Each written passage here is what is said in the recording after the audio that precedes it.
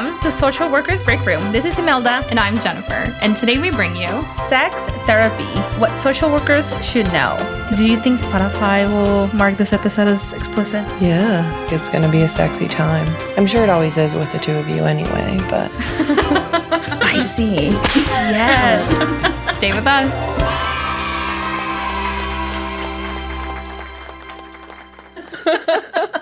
We are excited to have with us today one of my favorite social workers, Jennifer Moninger. Hi. Did I say that right? Oh, yeah, that's fine. Who cares? It's Moninger, isn't it? I mean, it depends on who in my family you ask, actually. Oh. So really, who cares? All right. So for purposes of this episode, we're going to refer to Jennifer and Jen. Okay. Yeah. I'm Jennifer. So Jennifer Tunning will be Jennifer. The classic Jennifer. Yeah, and our guest will be Jen, just so make sure that our listeners don't get confused with the two Jennifers, or the JJs. Okay. JJ, the jet plane. Yeah. What? It's like a PBS show from the 90s. Now I'm too young. So, Jen, Yeah. how do you know Jennifer? This is the first time I'm meeting you, so Yeah. I'm excited to hear how you guys connected and how this relationship started. Yeah. I don't know who started it, but there was a point at which that I was your clinical supervisor Yeah, for your LCSW. It was an exciting time. it was. I was contracted with the company that you used to work for. And apparently we overlapped in some time at another agency, but did Oh, not yeah. know about each other because Yeah. that was a very large agency. So Yeah. When was was that? this? Like, Oh, yeah. When I was trying to think, like 3 years ago? I 4? worked there in 2018.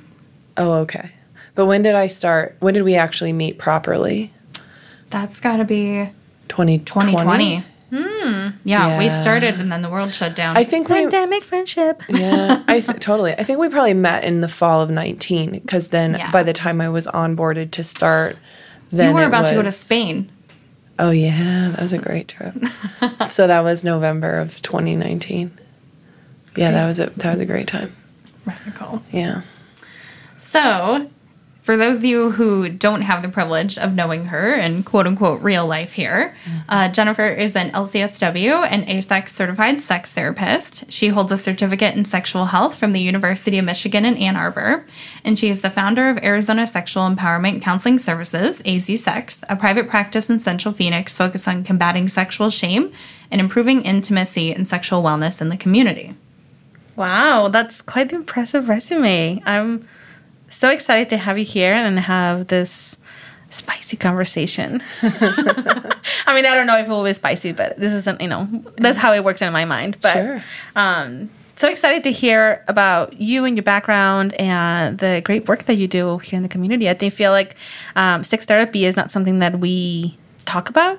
Very openly, at least. There's still a lot of taboo in the community, especially and me being Latina in the Latino community and Hispanic community is something that is just a big no-no. You don't talk about those things. You don't go to a sex therapist. It's just still very behind doors. So I'm excited that we're having this conversation. Yeah, me too. I'm delighted. I do want to throw out there, you mentioned AASECT. Not everybody knows what that is. So AASECT is the American Association of Sexuality Educators, Counselors, and Therapists. So it's AASECT. They are our certifying body.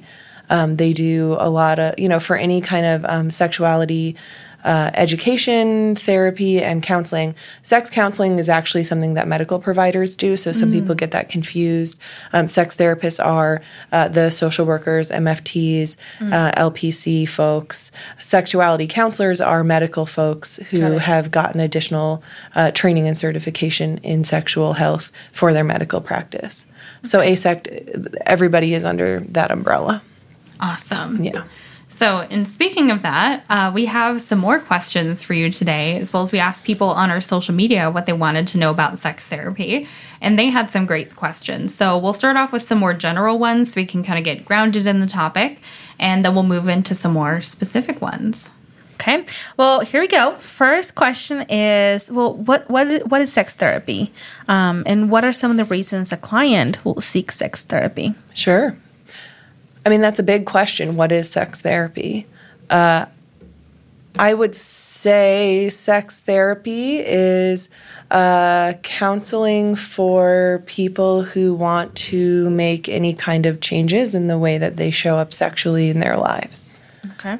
It could be orientation. It could be, exploring sexual orientation or gender identity. It could be experiencing pain during sex and wanting to figure out where that's coming from and what to do with that.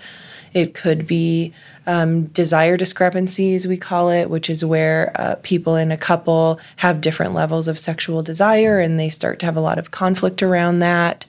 It could be any number of things. People who feel like their sexual behavior is a little bit out of control sometimes and they want to make some changes with that.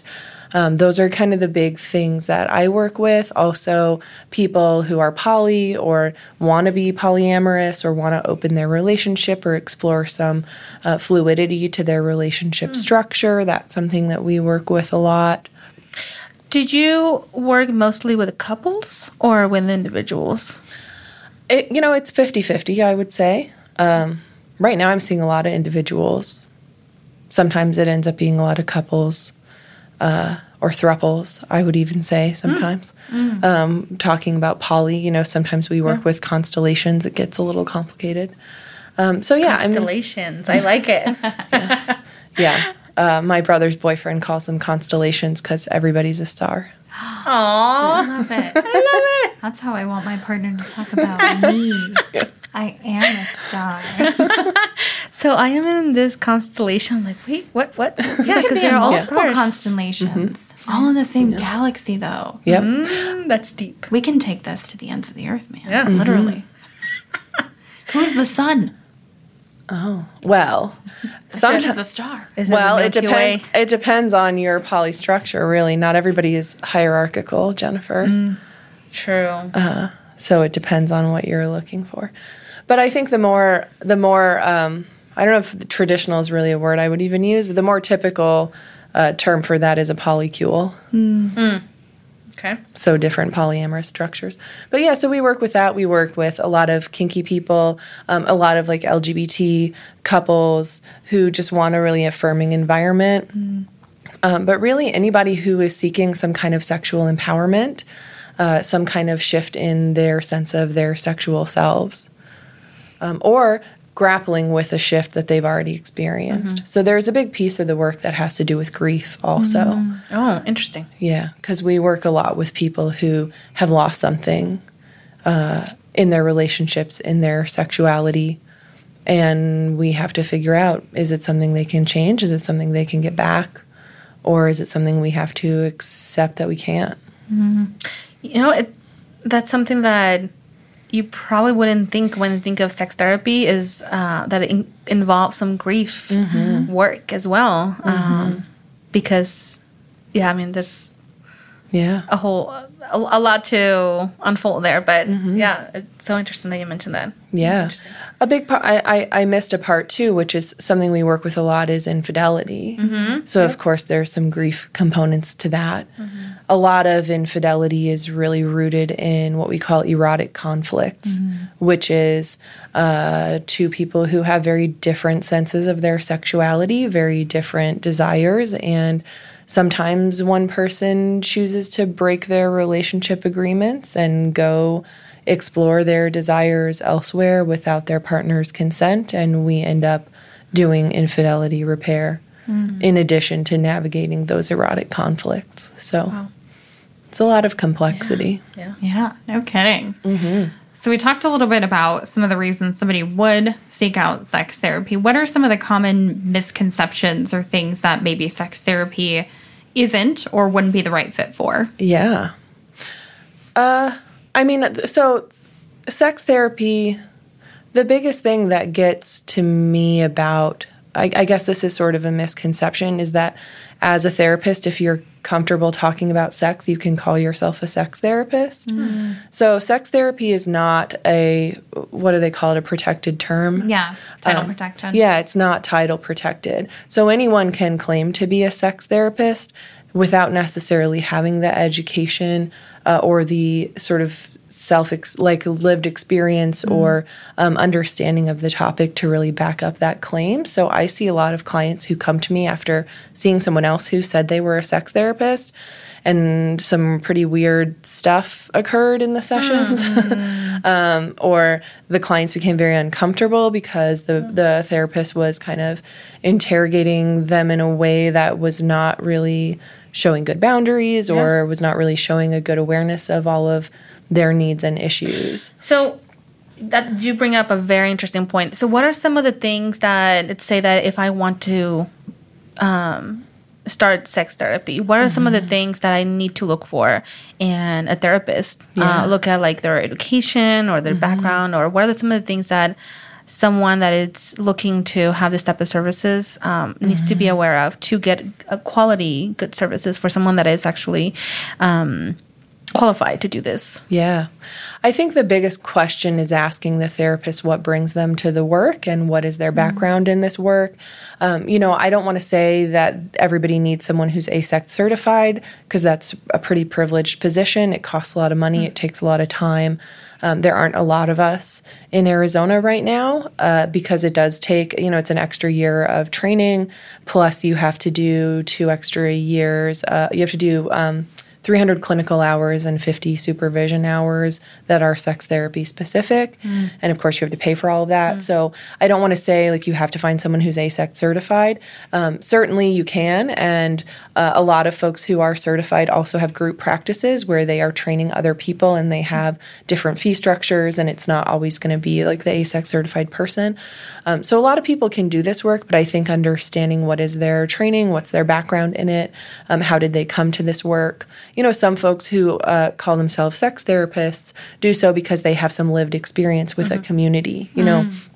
They have their own experience with being kinky or being in open relationship structures or different types of, being in the LGBT community and being comfortable talking about sexuality and orientation and identity in that community because of their lived experience. And I don't want to invalidate that either.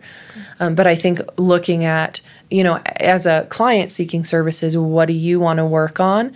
And what are the questions that feel important? What are the qualifications that feel important to you to find in somebody to help you work on that thing that you want to work on? That's a great segue to our next question. And speaking of seeking therapy, what do you think are the goals or strengths being developed or achieved through sex therapy? Yeah, I thought about this one a lot. It's a big question.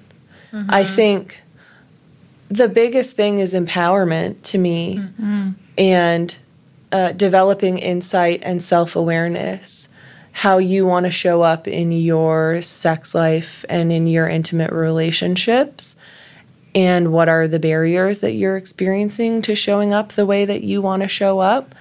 And then we see, what do we do with that? I think certainly breaking through the shame barriers. I know there's kind of a question about purity culture later. A lot of people come to sexuality with a lot of shame or guilt or messaging from our culture that is not pleasure focused. And we start to look at, how do we find more pleasure in life? A lot of people who struggle with sexual desire, they don't have room for other types of pleasure in their lives either. And so it becomes a lot broader. So we're kind of covering multiple things at once. One of the other misconceptions about sex therapists is that all we talk about is sex and that's all we can talk about.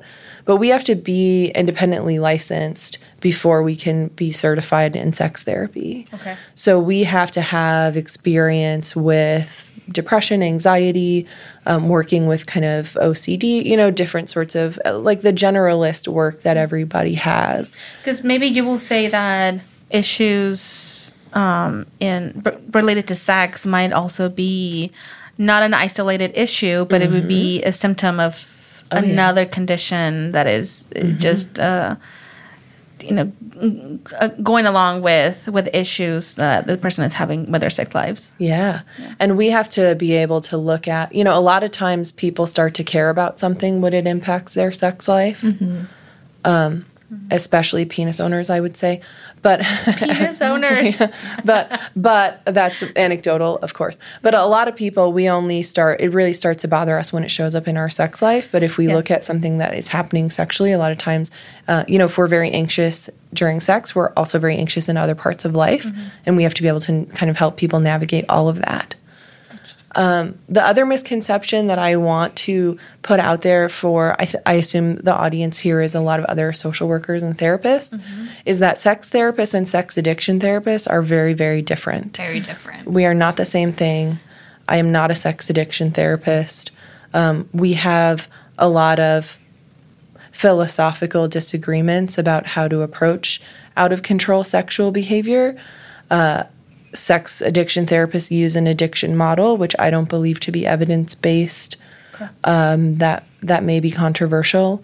You might get some hate mail about that, but it is true. The APA agrees with me so far. We don't have a diagnosis for that. So we don't do quote-unquote sex addiction therapy.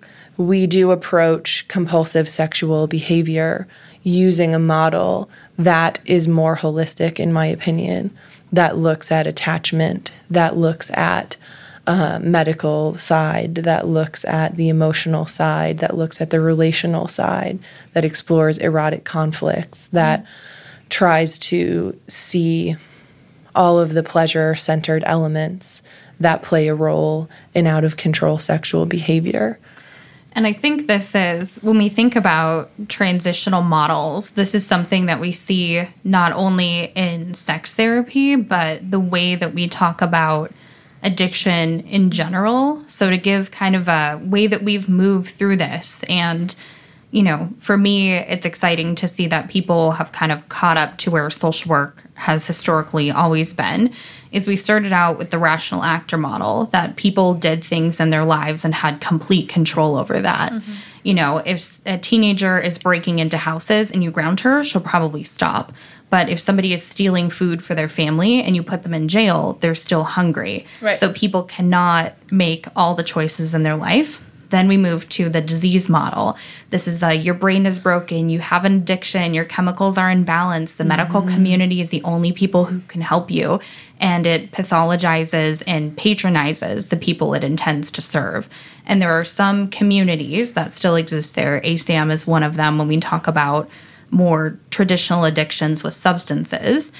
But most communities, so SAMHSA and the APA, now operate out of the biopsychosocial model, which if you're a social worker listening to this is bread and butter. This has been our day one, J-Dums in the whole house, kind of stuff. So the rest of society is finally catching up to the lens that people exist in an ecosystem. People have multifaceted layers.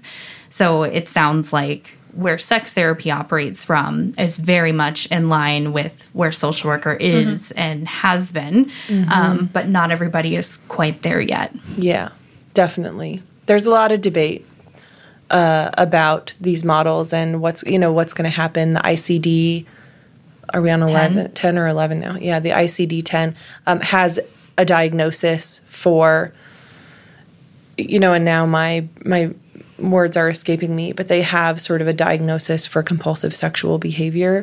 They don't call it sex addiction, but they do have a diagnosis. We haven't adopted that in the U.S. yet. There's a lot of debate about that.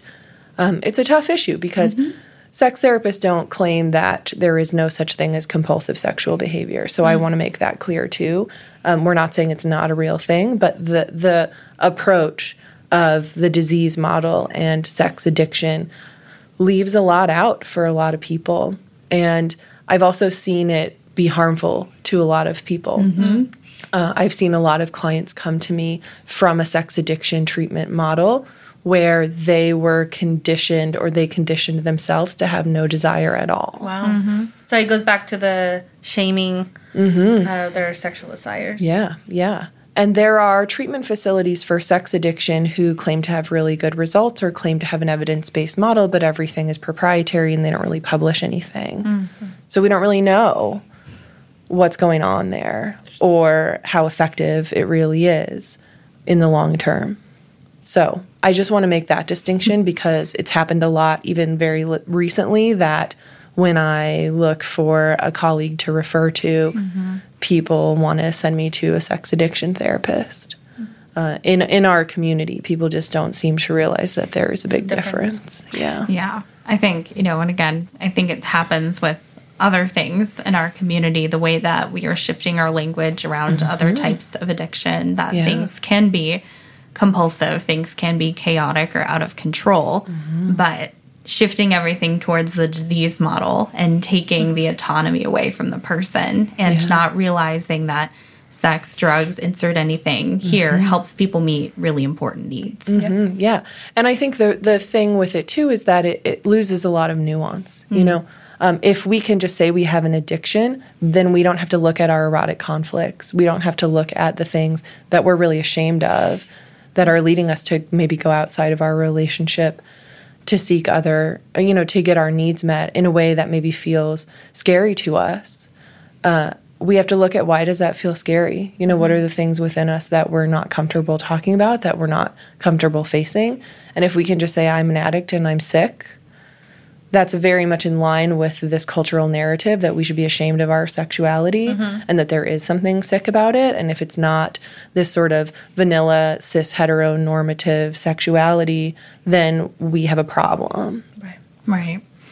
I think that goes, again, moving nicely through here. Oh, yeah. So how do you help someone feel comfortable being vulnerable about their sex life and talking about it? Yeah. I mean, I think so this is where the training part comes in. We have to be comfortable with it first. And, in sexual health, in my training, we learn to talk about your clitoris like it's your elbow. And I think we have to be able to talk about sex like it's anything else. Without invalidating the challenges that our clients come with and the stress that they have in sharing with us. But we have to create an environment where it's okay to talk about any of these things. I have kind of a spiel that I start off with all my new clients, and part of it is, I've been doing this a long time and it takes a lot to surprise me. And I'm comfortable hearing whatever you're comfortable telling me. I think one of my favorite things you ever said to me, if you didn't catch it earlier, other Jennifer was my clinical supervisor, is when clients come to us and ask, is this normal? And your response of, if it's happening to you, it's normal. Oh, yeah. I like that. And how freeing that is for people. Yeah, because it's if it's not what's typical, it has to be abnormal, right? And I think especially with anything related to sex life, we hear so little about it. Even our close friends and the people close to us, we just don't talk about that stuff. It's something that you keep it in the bedroom, you keep it with your partner, but you don't really talk about any issues that you're having or the messaging that you're getting from family or from your culture that sex is something that you just don't talk about, and unless is with the purposes of procreation, you just don't do it. And if you're doing it for pleasure, it's bad. So that's something that I'm also interested in. I mentioned at the beginning that coming from the Latino culture, being part of the Latino culture, that's something that it's still very prevalent of how if you're having sex outside of marriage, it's bad. If you are not doing it with the purpose of procreation, it's bad. If it's just for pleasure, it's bad. It's just so how do you help clients get past these messages that stem from religion that this is bad unless you're married, unless it's for purposes of having kids? Yeah. So I think that's kind of a nice segue from the normal question. We have to get out of the black and white thinking. And to me, some of that is really foundational, going back to what a sex therapist do, and we have to be able to wear a lot of hats. Part of what we do is like kind of foundational CBT. Let's notice how black and white we are. Like, this is good or bad, and there's nothing in between.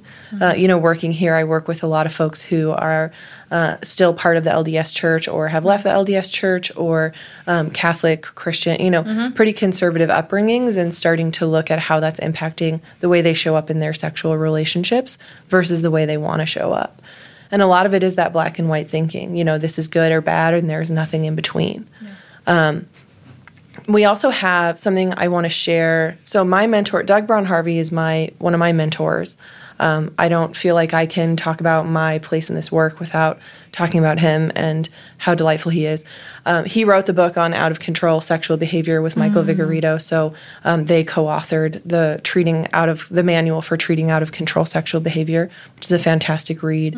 Very deeply rooted in motivational interviewing as well. I think he has probably the best understanding of motivational interviewing of anyone that I've ever seen. So if you want to just do a deep dive into that, even if you're like, I don't care about sex and I don't care what these people are talking about, it's still a great read for that. We'll make sure to add it to our list of resources for the episode. Yeah. But yeah, so his website, the Harvey Institute, he talks about the 6 principles of sexual health. Okay. And that's something that I certainly use to guide all of my work. And, the principles include consent, non-exploitation, so making sure that our behavior is not exploiting others. And that includes breaking relationship agreements, right? Like infidelity, that kind of falls under that exploitation category because we are taking advantage of our partners and their lack of awareness of what's going on. We also have honesty as a part of it, having shared values, and that's understanding your values and being able to share them with others. Safety. So, and you kind of define that for yourself. And I have a lot of dialogue with folks about that. What does sexual safety look like for you? Sort of general education around contraception and birth control and all of those pieces. And then the last one is pleasure. And is the sex that you're having pleasurable? One of the top 10 questions that I ask people is, are you having the kind of sex that you want to be having in your life? And that kind of, I think, it's an icebreaker. It opens that door for the conversation. And it gets away from this sort of good, bad, is it pleasurable to you? Right. And I think one of the most important things I learned from you was that concept of moving the goalpost away from orgasm into pleasure. And that sex isn't this binary orgasm is the endpoint. And if it didn't occur, then it's not sex or it's not good sex. Right. And helping folks redefine that and find language about that. Yeah, for sure. I think it's super important. And I think also that idea that the traditional kind of penetrative sex, we call it PIV, penis and vagina intercourse, like that's the gold sexual standard. Yeah. And that leaves out a lot of people. Not everybody's into that. Not everybody can do that physically for different reasons. That's very heteronormative, certainly. And I think we have to push past some of these cultural narratives of like what is normal and not normal. And we have to look at pleasure. Emily Nagoski is one of our gurus. She wrote Come As You Are, which I've probably personally bought like 12 copies of for all women in my life. It's the best book for women. It's a great book. Ever. If you're a cis woman, read it right now. Totally. And she says pleasure is the measure. So how do we determine if our sex life is satisfying? How do we determine if our relationships, if our life in general is satisfying? Do we have access to pleasure in life or not? And if not, how can we work towards that? So this is where sex therapy, this is our bread and butter, right? So there's mindfulness to that. There's anxiety management to that. There's a lot of pieces to how do we have a more pleasurable existence in this world, and what are the obstacles to that? And speaking of, people may be presenting with particular problems, like you were mentioning, anxiety, not having pleasure in their life. Is sex therapy the right place for people who have sexual trauma? Would that be the best venue, or what are kind of the components that would be unpacked or intersected in the kind of work you do with clients with that background? Yeah. Sometimes was my answer to that question. I think it depends a little bit on the therapist and how comfortable they are with trauma. Some sex therapists also have a lot of training in EMDR or IFS or, somatic experiencing or some of these other models that are trauma treatment models. And so they incorporate that along with sex therapy, and they work extremely well with sexual trauma and have very good outcomes for their clients. I just like I just like to focus on sex, and that's my thing. So I have found some really trusted colleagues that I refer out to if I see that somebody has trauma work to do. I will sometimes continue to see them on a supplementary basis. So I might send them to some colleagues who are really great EMDR therapists that they could see weekly or they could see regularly to kind of work on those trauma roots. And we would definitely coordinate and collaborate. And I would continue to see them maybe once a month to really talk about how is your trauma showing up in your sex life now? What are the triggers that you're experiencing? How is it impacting your ability to experience pleasure in your sex life now? And that's real. When we look at like strictly sex therapy, that's really kind of where we come at it from. And so if folks reach out to me and say, I have a lot of trauma, I think it's impacting my life, I think it's impacting my sex life, I will tell them all that. And I'll say, I'm happy to meet with you and we can talk it through and see, if you want to talk about how it's showing up in your sex life, how it's showing up in your relationship, how you communicate about it. That's something that I can work with you on. If I see that there's a lot of deeper roots, that there are a lot of things that are still unprocessed, I'm going to probably refer you to a colleague to work through that. And I can help you along the way also. I think that's some great myth busting too. I think, at least I remember being kind of raised up in grad school that your client cannot ever have more than one therapist at once. And, you're going to break this person and confuse them. And what if you say contradictory things? And so, if your client's in one kind of therapy, they cannot possibly benefit from another simultaneously. But you cannot be all for all your clients. Exactly. So I think it's a big scope of practice thing and a good myth to bust that this is an excellent example of people acting within their scope of practice, within their scope of expertise together to have the best outcome for a client. Yeah. And I think, my husband said to me something that, sometimes your partner says something that makes you mad because it's true. And Feel that? And he said that I can't be, is because he was getting tired of me doing all these trainings. And, we have a toddler and that's a lot for him sometimes. So he said, you can't be the Swiss Army knife of therapists. And I think that's really true. Like a lot of us feel this pressure. And I think it comes from imposter syndrome that, I have to know all the things and I have to get certified in all the things so I can do all the things. But I think this is a good, segue back to pleasure, which is like, what do you like doing? Like I'm EMDR trained twice now. And I tried, I was like, maybe I just didn't have great training. Maybe I did it again. I just don't like doing EMDR. Just do your thing. Yeah. I love it. Yeah. And I have, as a client, I have been through EMDR and it has helped me tremendously. I'm not trying to devalue it as a modality. Yeah. I'm not trying to devalue it or anything like that, but I just it's very structured and it's very organized and I am not. I am not. So I just don't like to do it. And so I said to myself at some point, why am I trying to push myself to do this? Yes, it's going to be helpful to some of my clients, but I also have lovely colleagues who are very great trauma therapists and I believe are also fairly sex positive and open to coordination. Yeah. And we can, we can kind of work together. And I think that's a lot better experience. And I've had clients come back to me and say, I feel like I have a really good treatment team. That's wonderful. I feel like I'm getting all the things.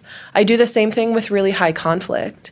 So I see couples and I just tell people from the beginning, I'm happy to work with you on these things.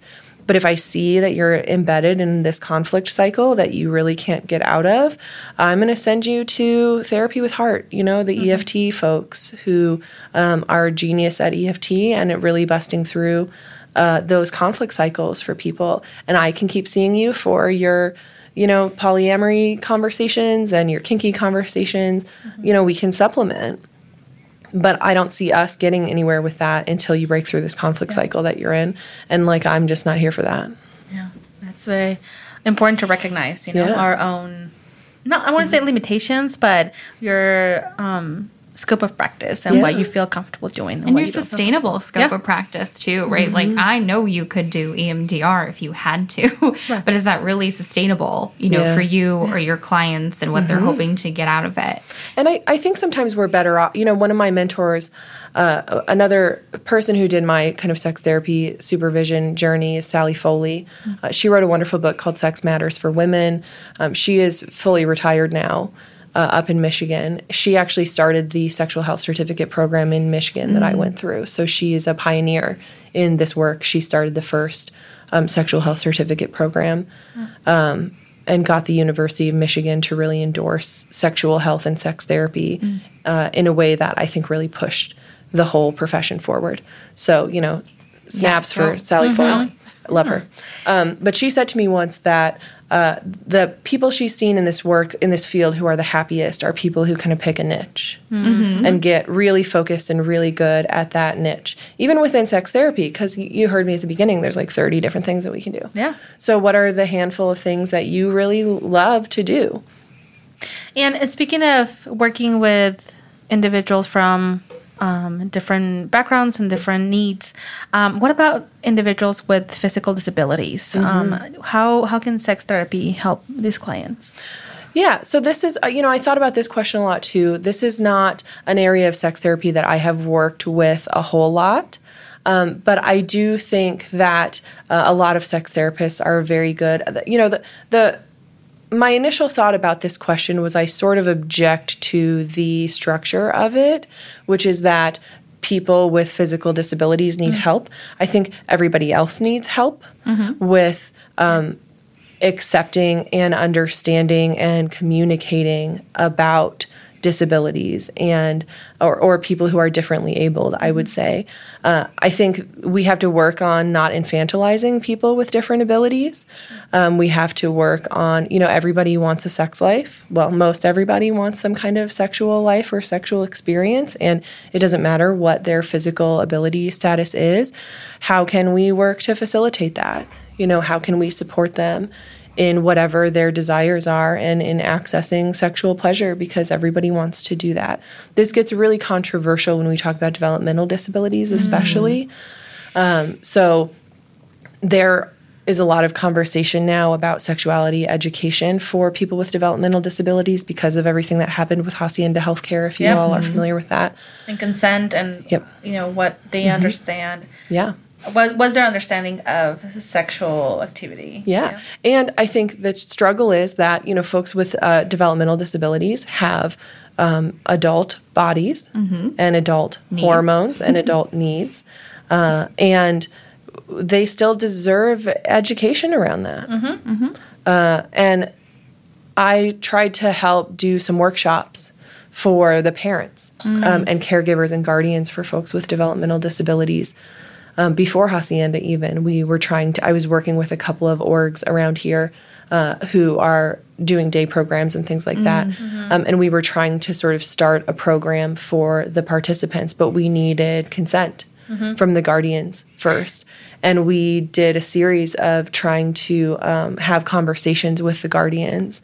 I think we did, I want to say 2 or 3 different segments of that, trying to get buy-in, and I think the entire time we had 4 people show up. So it's a huge challenge that we really see. We really see it as people who have different abilities can't be sexual, and that's really not the case at all. Have you had a chance to watch the show Love on the Spectrum on Netflix? I haven't watched the whole thing. I've seen like bits and pieces here, but I think it's so interesting because it brings up to people's attention of how individuals with different abilities, physical abilities, and also developmental, how they are equally as worthy of love and physical affection and all the other pleasurable things that we enjoy, regardless. You know, so it's I'm just curious if you have seen the show. But I think it follows a few couples and how they navigate, and also their families, how the level of involvement that their families have in their relationships. And it's like more of a documentary, right? It's like real life people. Yeah. Yes. It's live. Yeah. Real. There's another one I watched. So I had a baby and then I don't watch TV anymore. But before that, there was another show. It was a drama about a kid who is on the autism spectrum, and he wants to get a girlfriend. So he's 16 or 17. So the whole series is kind of about his desire to have a girlfriend and how his parents deal with that and what that looks like. It's really funny. It's a really great show, and the name of it is escaping me, which is terrible. It'll end up on the website. Yeah. Yeah. And, as we're talking about these different topics that we navigate through the context or through the lens of sex and pleasure, how does someone like a sex therapist help someone navigate their sexual orientation and what are some ways that that's helpful, or what are some things that you help people do to facilitate their own understanding and processing of how they show up in that way? Sure. That's a great question. I know you mentioned that there was sort of a asexuality element to this question, or whoever asked it. There was some debate about that. So, I think it depends it just depends a lot. Yeah. On their history, on their current situation, on what distress they're experiencing and why, what is their experience of sexual pleasure, if any, what sorts of people was it with, how did they feel about that, if they have any kind of solo sex experience or masturbation, if they look at any sexual imagery, what does that look like for them, how has that evolved over time, all of those things. When we're looking at asexuality, Lori Brotto actually is doing a lot of interesting work on asexuality and trying to understand it better. So Lori Brotto is, I want to say, in Vancouver, somewhere. She's Canadian. And it's a big place, I know, somewhere up there. But she does really phenomenal work. She's been on some podcasts. She wrote a book called Better Sex Through Mindfulness, which is, after Emily Nagoski's book, it's probably my second favorite read, especially for women who want to improve their sex life or see some change in their sex life. So Better Sex Through Mindfulness is a great book, and now she has gone on to research asexuality. So she actually developed a scale, an assessment measure for asexuality that I like to use if people are inquiring about that, if they want to use it. And I say, this is not totally optional, but a lot of people come to me I've really wondered if I'm asexual, and I'm really curious what that means for me, and I want to understand it better. And I'm like, okay, well, it's different for everybody, and I ask a lot of questions about why they feel that way and all the things we just talked about, and then towards the end, I say we also have this scale. I can ask you these questions. We can see where it takes you. And it's one of those things, I think asexuality is on a spectrum also. And everything's on a spectrum. I'm a big, sex therapy, if you want to look at roots, we have to look at Kinsey, right? I always want to say Alfred, maybe Albert Kinsey, Al. Anyway, Kinsey from IU, Indiana University, in the 60s, maybe. He was the first person certainly connected with the university to really do a lot of research on sexuality and surveying people in their sex lives. And he and kind of Masters and Johnson, a lot of folks are familiar with them, are sort of the earlier researchers in our world.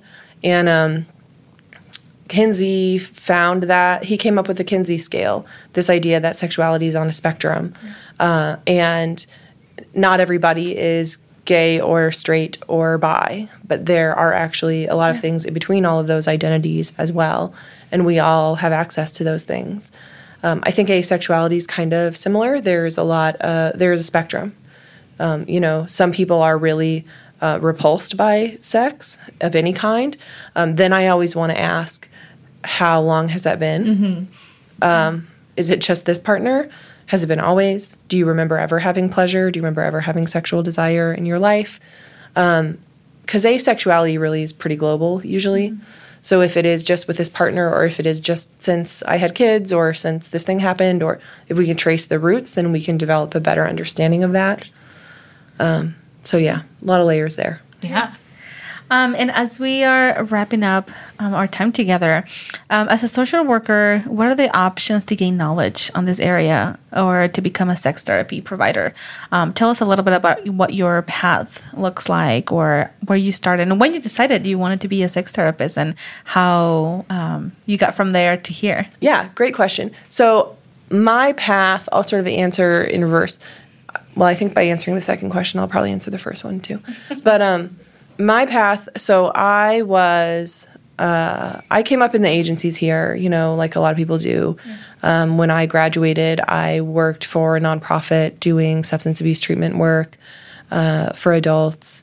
And then I wanted to kind of do something different and get some broader awareness of things. So I went to work at the state psych hospital.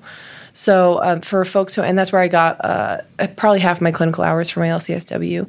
So for folks who aren't familiar with the state psychiatric hospital, they have a wing called ACPTC, which is the Arizona Community Protection and Treatment Center. So that is a part of the state hospital that is devoted to housing the highest, the most likely to reoffend of violent sex offenders in the state.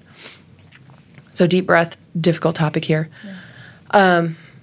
And nobody would go work over there. When you go there as a therapist, you are there's different wings. There's the civil side, which is kind of people who are civil commitments. That means they came in through some kind of maybe safety petition, but they were, so they're there kind of against their will, but they call it a civil commitment. If it's like a permanently and acutely disabled kind of situation. And then there's the forensic side, which is where they work with folks who are, they call it GEI, guilty except insane. So they committed a crime, but they were found to have been under the influence of some kind of mental health problem or mental disorder that contributed to that. And so they serve their prison sentence at the state hospital instead of in prison. And then we have ACPTC, which is the sex offender part of it. So we kind of circulate everywhere when you work there, at least when I did a while ago. And I was the only one who was willing to kind of go to the sex offender side and see what that was about. Not a lot of people wanted to work over there. Not a lot of people felt any interest in that. And I was just kind of like, I want to see what's up over there. Yeah. So I ended up taking a couple individual patients and doing a group over there. And I learned that there's really no evidence-based treatment for people who have non-consensual sexual behavior in their lives. We don't have a lot of ways of understanding if they're positively impacted by treatment, understanding if they are really able to change. We don't have a lot of assessment measures. And there's a lot of questions about the constitutionality of ACPTC in the first place. Mm-hmm. Nobody really brings up those questions because they're sex offenders and nobody wants to talk about that. But, they serve their prison time first, and they serve quite long prison sentences, and then they are assessed in some questionable ways as to their likelihood of reoffending. They basically do a lie detector for your penis. Wow. It's called a penile plethysmograph, and they use that to assess if they are likely to reoffend or not, which there's not a lot of support at all for the accuracy of that measure. And, there are other measures, too. There's a lot of psychiatric testing. I'm not an expert in this, so I don't want to say, I know all the things. But so after they serve their prison sentence, if they're determined to still be highly likely to reoffend, then they go to ACPTC, and they can be there for the rest of their lives after prison. So there's, I'm not here to make any philosophical arguments or be in favor of sex offenders by any means, but I'm just saying that there's a constitutional question of if you serve your time, can we really keep you for the rest of your life somewhere else? Non-consensually. It's a big question. Yeah. Nobody asks it. Well, I'm sure some people do. But anyway, so this is a long story. So I kind of became interested in just working with sexuality a little bit more from that experience. I didn't love the non-consensual part. I wasn't really wanting to work with that per se. But I did become interested in sexuality-related work and also realized that a lot of people don't want to do that work. Mm-hmm. So it took me a few years to kind of get my LCSW and figure myself out. And then I went and a friend of mine sent me a podcast episode on sex therapy. If you are interested in this more, there's a podcast called Sex with Strangers, and he did an episode on sex therapy that's really excellent. So my friend sent me that, like, hey, you might be interested in this. My speech therapist friend. Yeah. And I loved it. And I was at a place in my life where I was kind of in transition and I wanted to do something new and different. And so I just looked up what it took to become a sex therapist. And so that's how I found the University of Michigan.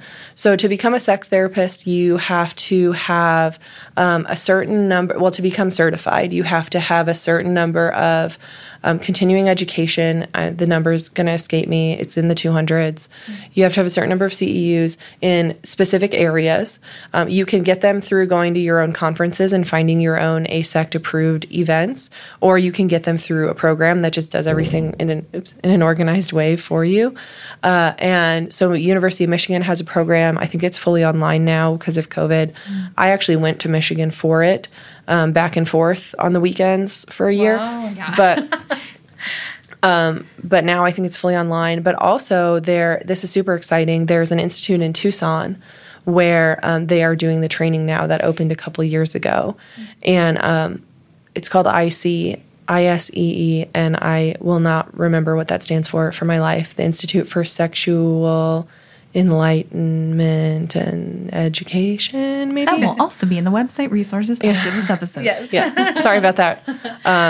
But it's a fantastic organization, and it's right there in Tucson. They're fully online now too, I think, but they will offer some in-person learning in Tucson for folks who want to go down there. So those are great ways. There's also one in San Francisco. So those are all great ways to get all of the CEs that you need. And then you also have to do 300 client hours and 50 supervision hours. The supervision hours can be with any supervisor in the country. So you don't it's not like your LCSW where they have to be licensed here. You can get your sex therapy supervision anywhere. I'm hoping to be able to provide it within the next year or so. I think there's someone in Tucson who's maybe able to do it. But you can find all that information on the AASECT website. How long does it usually take? I mean, it took me, I want to say 2 years. Okay. So you can do the supervision while you're getting the education hours as well. So you don't have to wait until you're done with the training to do the supervision, which is kind of nice. So while I was at Michigan, I was also getting supervision. So I want to say I finished everything in like 2 years. Okay. I don't think they let you do it in less than, I forget if it's a year and a half or 2 years also, but you have to have a certain period of time where you're practicing. So that's the process. And you can go to asec.org and they will give you all the information. Yeah. Awesome. So as always, all of the wonderful resources mentioned in today's episode will be listed on our website. Yeah. Any closing remarks? I did want to make it clear, because I'm not sure if I did, that sex therapists don't work with non-consensual sexual behavior. Okay. So like I was talking about my sex offender soapbox a little bit, but I don't work with sex offenders. There are some places here who do, but the state laws are very specific about it. And so folks who have offended, folks who have non-consensual sexual behavior, those, like, we can't work with that because we have to follow all of the state laws, and we have, it's just a different level of training and different things that you need to be able to work effectively with that. So sex therapists, we don't work with that. When we talk about out of control sexual behavior, it is still consensual. So it's folks who are engaging in consensual sexual behaviors that feel out of their control for various reasons. So that's an important distinction that I forgot to make until just now. Yeah. Well, thank you for making that clarification. Yeah. Well, it has been wonderful. I've learned a lot. I think I have a lot more questions that I would like to ask, but that'll probably be another conversation. Yeah. This is great. Thank you for joining us today. And if people want to connect with you, do you have maybe like a LinkedIn page or a website or social media or anything? Where can folks connect with you if they want to? Yeah, my website is azsecs.com. right? Yeah. I think so. So I'm sure that can go wherever things Yes, go. we'll include in the resources. Yeah. So that's the website for my private practice. I also do some workshops in the community sometimes. I do some sexuality education work as well. So, yeah, I'm out there. Reach out to me. I'm happy to connect. And it's been fun being here. We can always have a follow-up if you ever want to. Yeah, I'd love to. Yes. Well, as always, please follow us on Instagram, Facebook. Watch our reels. Watch our reels. We're very yes. funny people, if you didn't know that. They are. I can vouch. And if you have any comments, you can always drop your comments or your questions on the comments on the Instagram post of this episode and the Facebook post as well. Or email us at info@socialworkersbreakroom.com. Yes, and we'll see you next time. Thank you for joining us. Thanks, everybody.